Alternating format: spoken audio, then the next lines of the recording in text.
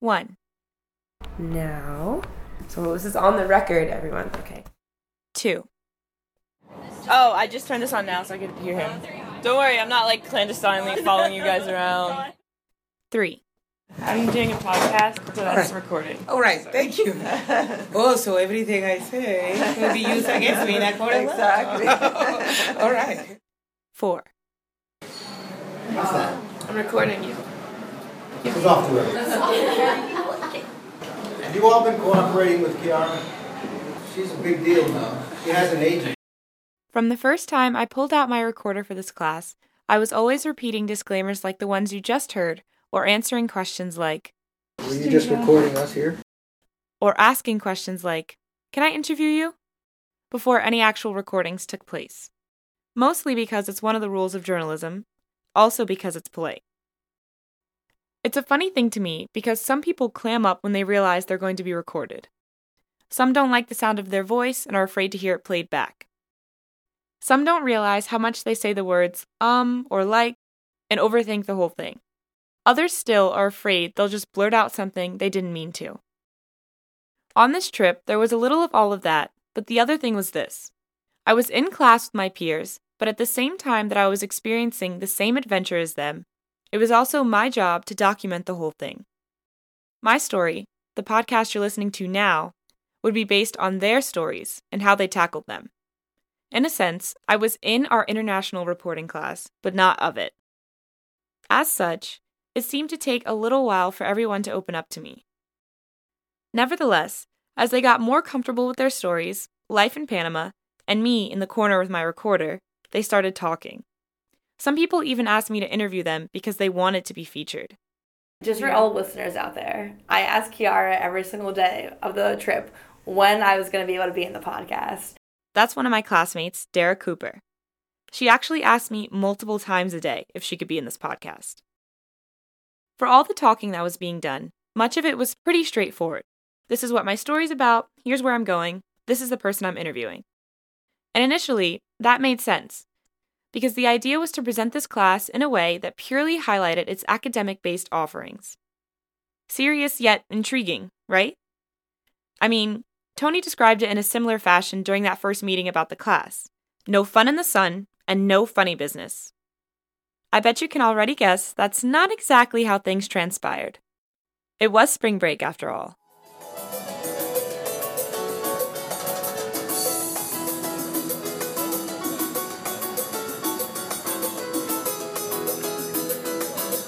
Hi, Kiara Powell here, your guide to Panama. For all the serious work that took place over our week in Panama, there were definitely a number of purely touristy or fun adventures that took place as well. Not to mention a few surprise shenanigans. Those things made this trip what it was as much as any of the interviews, filming, or writing that was done. I got a few members of our class to talk to me about that side of our week abroad. Little did we know that the first complication would happen less than 24 hours after we got to Panama. Our class left Penn State for Panama very early on the Friday morning before spring break. After half a semester of being told that this trip would basically be the most serious one we would ever take, all of us were prepared to work as hard as possible for a week straight. But because our first full day in the country was a Saturday, not many people had interviews scheduled, so most took the time to explore. That was our first inkling that maybe things would be a little more easygoing than we initially thought. We split into different groups to do different activities. I was with Alyssa and Kamisha. We decided to be productive and visit a museum related to Kamisha's story. That required a ride on the metro, which we weren't quite sure how to navigate, considering everything was in Spanish. That morning we would learn 3 lessons. 1. It costs only 35 cents to ride the train, which is like a New York City subway, but way cleaner. 2. Wendy's fast food restaurants in Panama sell fried chicken. And 3. Caliente means the food is literally hot, as in a hot meal, not hot as in spicy. When we got back to the hotel, we found out that a good number of our classmates had learned something too. Where the pool was. Though we had had class together twice a week for half a semester already, most of us didn't really know each other that well. Being all together in Panama was the first time we would be hanging out face to face and actually getting to know one another. So in a way, going to the rooftop pool as a group made sense. Some people were there bonding, and others were up there under the guise of getting work done. But not for long. Saturday, after we went exploring around the city, we went up to the pool, and I attempted to be productive, so I brought my laptop and my phone, and then that failed after like 5 minutes. That's my classmate, Gabby Sanalaquito. So I just had my phone, and it was too hot, so I wrapped it up in my towel and my shorts, and we were on the other side of the pool. I just left it on the ledge, and then the wind was so strong, and all of a sudden I just saw my bright green shorts and my towel be lifted up, and they dropped into the pool, and I freaked out. I was on the hotel roof when this all happened, but too far away to see much. I just remember a flurry of activity. Dara, however, was right in front of the action. That was probably one of the funniest moments of the trip. So we were in the pool, and I look over, and I see Gabby, jump on over to the side of the pool, and her clothes had fell in. So she whips her clothes out, and then she's like, oh my god, my phone. And I look over. I have never seen someone dive that fast into the water. And of course, she has a clear case, so we can't even see the phone. So she's literally trying to find this phone for probably a good 20 seconds. And she finally finds it, whips it out of the water. And she's like, it works. And then she made the mistake of going to tweet about it. And then it just crashed, and the screen went black. I also plugged it into the charger right when it died, and that's the last thing you should do. I was just in shock and listened to anybody. Listen to Matt. Matt is our classmate I told you about before, who took several traveler's diarrhea pills, thinking they were the typhoid vaccine pills. Maybe not the best advice giver. Just plug into the electricity when there's water in it. That's fine. After that didn't work, Gabby went for the tried and true method of putting it in rice. For 48 hours. Remember, this was the very start of the trip. First time out of the country, and I didn't have a phone for 48 hours, so that was not fun. But then it turned back on, and now it's fine. I just got it for Christmas, so I only had it for 3 months? And I had my old phone in my apartment in State College, and I was like, oh, I should bring this. And I looked at it for 5 minutes, and I was like, nah, I'm not going to need that. While in Panama, our primary form of communication was WhatsApp, a messaging application that runs on Wi-Fi. But with no phone... I just, sat in the room by myself for a couple hours and used GroupMe on my computer. GroupMe is a group messaging app that's popular on college campuses. In Panama, all of us students had it, but none of the professors. I've never actually met someone in the working world who uses the app. Gabby's parents didn't have it either, so she had to figure out a different way to communicate with them about what had happened. I was emailing my parents, and I had my boyfriend slide into my sister's Instagram DMs. That means direct message. To tell her to go on her Facebook. So then she went on her Facebook and saw that I messaged her, and I asked her to tell my parents that I dropped my phone in the pool. Because I was too afraid to tell them, because I knew my dad would not be too happy. And what did Tony think about the whole thing when he found out? It was distressing that you guys went to the swimming pool on your first day there. That wasn't a good sign. Yep, no sympathy. Classic Tony. You're going to think I'm harping on this. I've never had a situation where on the first day the class decided to take a day off and go to the swimming pool. That surprised me in an unpleasant way. Dara disagreed. When we started, the first day, I think we all thought there'd be kind of more structure to being, this is what we're doing this day, and this is what we're doing this day. So I think when we all realized how much freedom we were going to have, it kind of was cool, we get to go to the pool for the first day. And I really like that because we all knew we had a really busy week ahead of us. And it was really nice just to kind of all hang out in the pool and get to know each other. Obviously, we all weren't that close before. Relax, kind of talk about what we were planning on doing for the week. And, we're on a pool on the rooftop in Panama, so I don't think you could really complain about that. Another classmate of ours, Rachel Johannes, felt the same. We didn't have anything going on in that first day. I knew people who had interviews on Sunday, but no one had anything going on that first day. I think collectively we didn't feel like there was much that we could do other than just wait for our first interviews and then see where we're going to go from there and just build off that.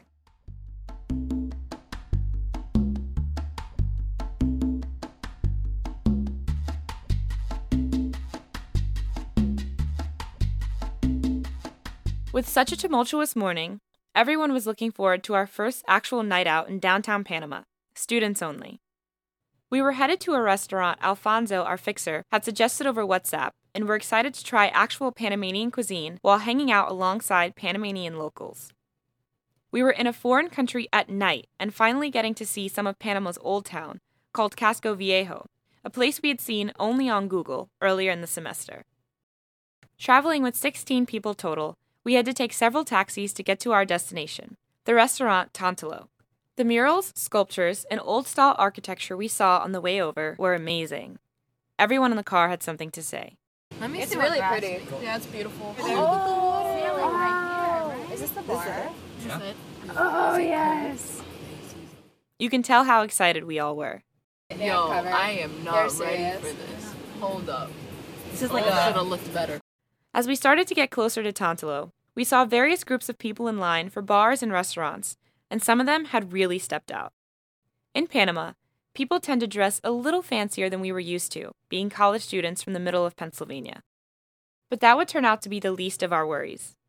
If finding enough rides for 16 people hadn't been difficult enough, when we arrived, we learned that it was a boutique, i.e., small, restaurant. So, they had to push several tables together to make room for us. Then there was the language barrier, which we were probably a little naive not to expect. That is 16 college students that about, I think, 3 of us speak Spanish. That's one of my classmates, Kayla Fish. She's one of the 3 that speak Spanish. To our disbelief, when we get to Panama, not a lot of people speak English that we assumed would speak English. So going out was kind of difficult sometimes, especially when you have a group of 16 people who don't speak Spanish and a waiter who only speaks Spanish. So I got to be a translator. She's not exaggerating. All 15 of us had to give her our orders, drinks and food, to confirm with the waiter. Even after dinner, when our group was in disagreement with the restaurant over the tip, it was Kayla alone who had to figure out the situation. She would end up handling our language problems not only that night, but many other times during the week. But she took it all in stride. Being able to speak Spanish, I got to speak to a lot of Panamanian people. So that was a really great experience while I was there. And I think that was a very unique experience for someone who, I'm from Shawnee, Pennsylvania. I'm not from some big city where there's a lot of Spanish-speaking people. I came to Penn State and decided to be a Spanish major while studying here. So it was kind of like I got to connect with Panamanian people on a different level than a lot of other people in the program did because they couldn't speak their language. So we were joking around with the taxi drivers, stuff like that. I don't know. It was just fun. Language problems aside, everyone seemed to really enjoy that first dinner. The food was good, the drinks were good. The drinking age in Panama is 18, by the way. And the company was even better. So after dinner, we went up to the rooftop bar to continue our night. It was so much fun. That's Rachel again.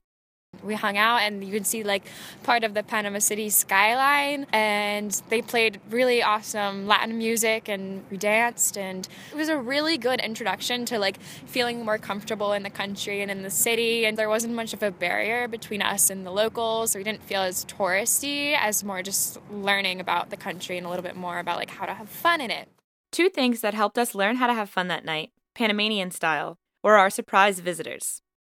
1 minute, we were all talking and dancing with one another. And the next, Alfonso showed up, which we were not expecting. And No, then he brought, not at all. And then he brought Jacob. Yeah, he Jacob brought with him. too.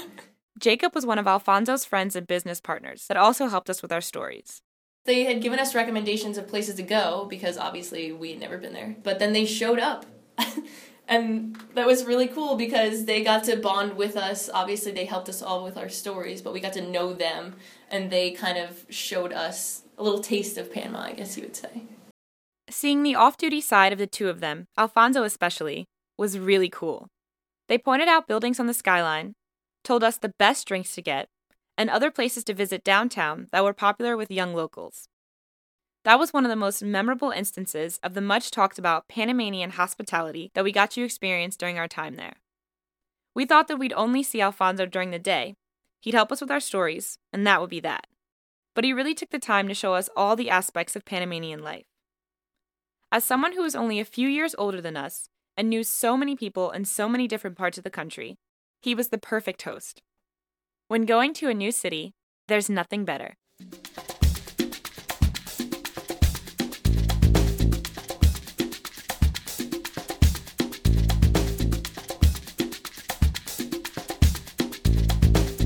In episode 2, you met my classmate Alana Richardson, who went to Barro, Colorado Island to get footage for her story about Panama's biodiversity.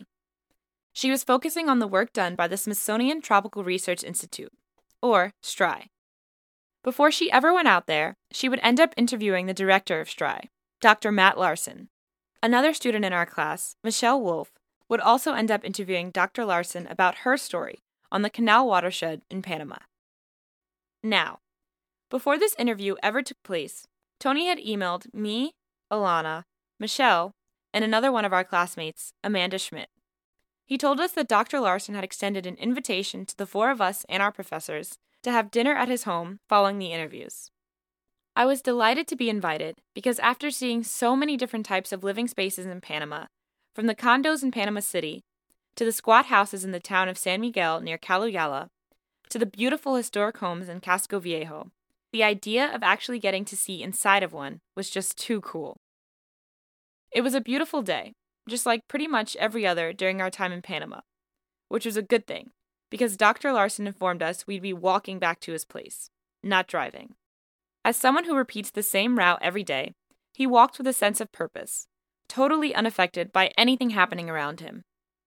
Meanwhile, we were walking through places and there's like traffic everywhere. We're walking between cars. That's Kayla again. We were actually walking in the road at some points, before entering the same market Alyssa, Kamisha, and I had visited days earlier. We walked down Cinco de Mayo, Calle Cinco de Mayo, I believe. The like busy, like bustling shops outside and people playing music and like you can hear people talking and all this stuff. That was really cool because we knew where we were going. Like obviously we weren't like wandering around, so we could actually enjoy and like take in what was around us. We were probably enjoying it a bit too much, as Dr. Larson was full speed ahead, while the rest of us couldn't stop staring at everything we saw. We probably looked like straight up tourists. Oh, yeah. We definitely looked like tourists, because we were all like, big wide-eyed and like staring at people buying fruit on the sidewalk, and they're like, hi, can I help you? But no, that was really cool. And like, he's so casual, because like, this is his walk home every day. And we had no idea, I had no idea where we were going. I had no idea where we were was close enough to his apartment. Another thing Kayla had no idea about was the fact that this little expedition was even supposed to take place. She just happened to be in the right place at the right time. And you didn't even know that we were going. Oh, I had no idea. Because I was helping carrying tripods. And I had no idea anyone had gotten some email or was invited to this. I had no idea. I was like, oh, I'm just going to help, because if you have to carry the camera bag and the tripod by yourself, that's torture. So I was like, oh, yeah, I'll help because I have free hands. I'm not doing anything. And Tony stopped me as I walked out of the door. He's like, well, where are you going? Kayla explained she was just helping carry the tripods. He's like, oh, okay. So I walked upstairs and I was like, oh, I'll just help set up the shots. And I was like, okay, fine. Like, I'll sit through the interviews and like listen to whatever they're talking about because it's not my story, it's someone else's. And then when we were done, we packed up all the stuff and went back downstairs and there's no one there. It's just Tony and like everyone's waiting. By everyone, she means the other professors and our classmate, Amanda. And Dr. Larson came over and said, what kind of pizza do you like? And I was like, this is a very odd question, but plain? Why did he ask us about pizza? The rest of us explained we were having dinner at Dr. Larson's apartment. What? How? I was like, just us? They're like, yeah, were you not on the email? No, wasn't on any email. No emails. I was like, oh, all right. Cool. I was like, I guess I just lucked into this. No one had any idea that I was coming. I was like, I just stumbled into this, and it was awesome. It was like one of the coolest things that we did while we were there. So we dodged traffic, walked through the market, then through some run-down-looking and obviously decades-old buildings. But the farther we continued to walk, the nicer the houses seemed to get, until they looked like something straight out of an island getaway luxury housing magazine. The whole time, Dr. Larson is explaining, albeit quickly, the history of what we're looking at, or fun facts, or saying hello to someone he knows. Eventually, we end up passing this absolutely beautiful church, and we see a little courtyard overlooking the ocean. I distinctly remember turning the corner and seeing a 3-story pink stucco villa. Its 2 balconies were overflowing with lush plants of all different types and colors, and all of us just had to snap a picture of it before we continued our walk. Of course, it was right at that moment that Dr. Larson walked ahead and opened the front door. Our jaws dropped.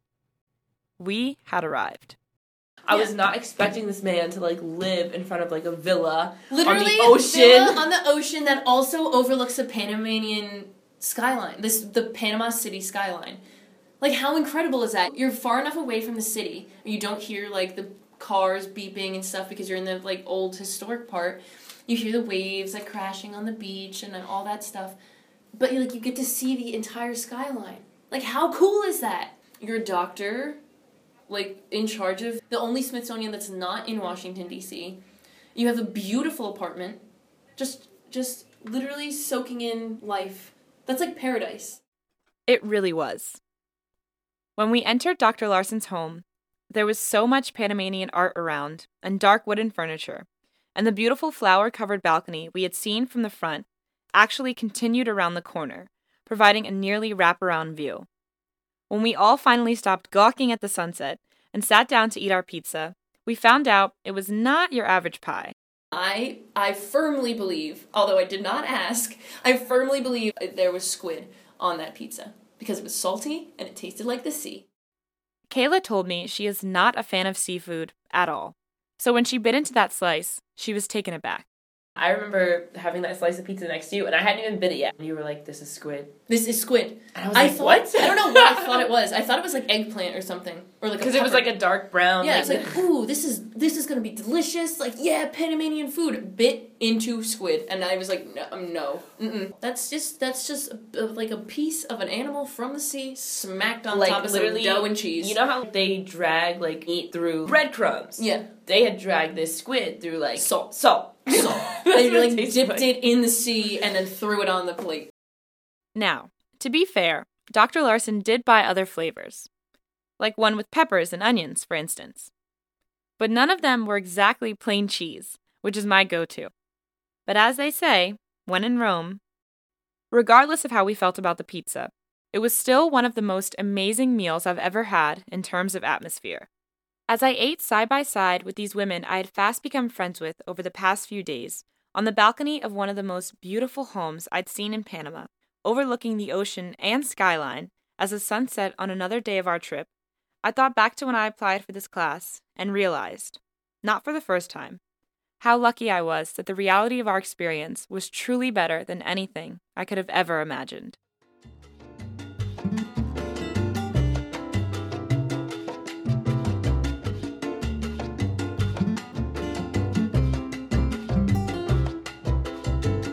As previously explained, when Panama emerged from the ocean to link what would become North and South America, it split the sea that separated them. So today, to the left of the country is the Pacific Ocean, and to the right is the Caribbean Sea. The water on the left is more brown than blue on certain days, and the sand it crashes onto tends to be littered with rocks. The water on the right is so clear that you can see through it, and the powdery sand is a dream to walk through. A screensaver come to life, if you will. As everyone knows, it's not spring break without the beach. Can you guess which one our class visited on our last full day in Panama? While the more aesthetically pleasing option would have made for better pictures to post online, the shortest distance from our hotel to a beach on the Caribbean side of the country was about 2 hours. The shortest distance to a beach on the Pacific side was 20 minutes. In the interest of maximizing our time, we opted for function over beauty. I wouldn't quite say a beach is a beach is a beach, but this one definitely worked out. The beach was really fun because we all had to work for the whole week, and it was nice just to have that last day to relax because, it's not a vacation when we're there. That's Dara again. People think, you're going to Panama, you get to relax. We definitely did relax, but it was pretty much, waking up at 7 o'clock every single morning, staying out late because we were doing stuff with our stories or just, getting dinner late. And I think the beach was just a great way for us all to relax and just kind of know that we were done. We're leaving tomorrow, so we had one last day, and we all just hung out. Not everyone in our group had time to go to the beach, as some were still working on their stories, but a good number of us did. Arriving in waves, in separate cars, we took over a section of the narrow beach that had several hammocks. The beach was, wow, okay, so it was so much fun for being 20 minutes away from the city. That's my classmate Rachel again. Like Dara, she saw the beach trip as the perfect book ending to our time in Panama. It just was a really good kind of day off from just the whole week of just like madness and stories and working and, you know, stressing about things. And then all of a sudden we're just like, we have nothing more to worry about, so we're going to lay on a beach and just hang out all day. When she says all day, she really means it. Though the people I had traveled to the beach with had done some work in the morning and arrived later, Rachel had gone straight from the hotel room to the water. Oh my gosh, I was there for like 9 hours. What does one do for 9 hours at the beach? We ordered food and drinks, and we were sitting in the water, and it was probably one of my favorite times in Panama because we all got to hang out. We all had become really close. There was like this specific restaurant we stayed at that had like beautiful plates of food and appetizers. There was like mussels and French fries, and I had ceviche. Ceviche is a super popular dish throughout Panama and other countries in South America. Its exact ingredient list varies from place to place, but generally includes cut up cubes of fish with onion, lemon juice, celery, and cilantro. When Panamanian Penn State professor Felicia Preciado came to visit our class before the trip, she told us to try it. When we asked Alfonso something we should definitely eat, he told us to try it. By all accounts, we had to have it. It did not disappoint. Oh, that ceviche on the beach was awesome. Like, we kept saying we wanted ceviche, and when I saw they had it there for like $5, I was like, what a bargain. And we got it, and we were sitting on the beach with the drinks in our hand and eating it. It was probably one of the highlights. For such a cheap meal, we certainly got more than our money's worth. The ceviche came in a glass bowl with a side of plantain chips, all placed on a wooden serving board. Very aesthetically pleasing. It was awesome. Really, really good. For all intents and purposes, we had actually gotten our bona fide spring break time out of a trip where we kind of expected to be working every minute. For Rachel and the rest of us, it was enough. It was absolutely all I needed. It was just nice, and you just felt like loose and free just to enjoy what Panama had to offer you for its last day, and it was absolutely perfect to kind of do after working on stories. But for most of us, like, that's something we're committed to doing, and so we signed up for the class. We knew what we were getting into. I honestly didn't think it'd be as lenient as the week was for me. I thought it would be more intensive and more work, but it was a really good balance of enjoying a country, getting my story in the class, and enjoying myself and having fun within that country.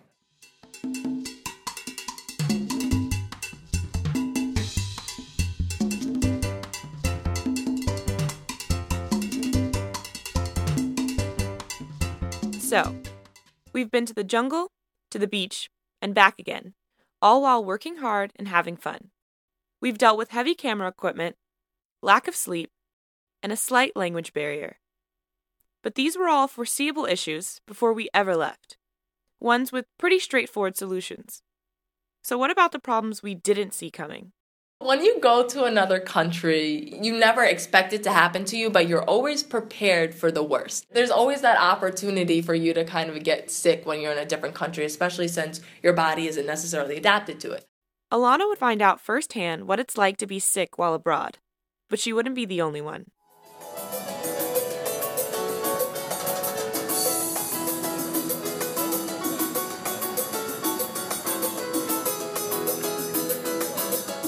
Find out how a few of my classmates' worst fears for this trip came true.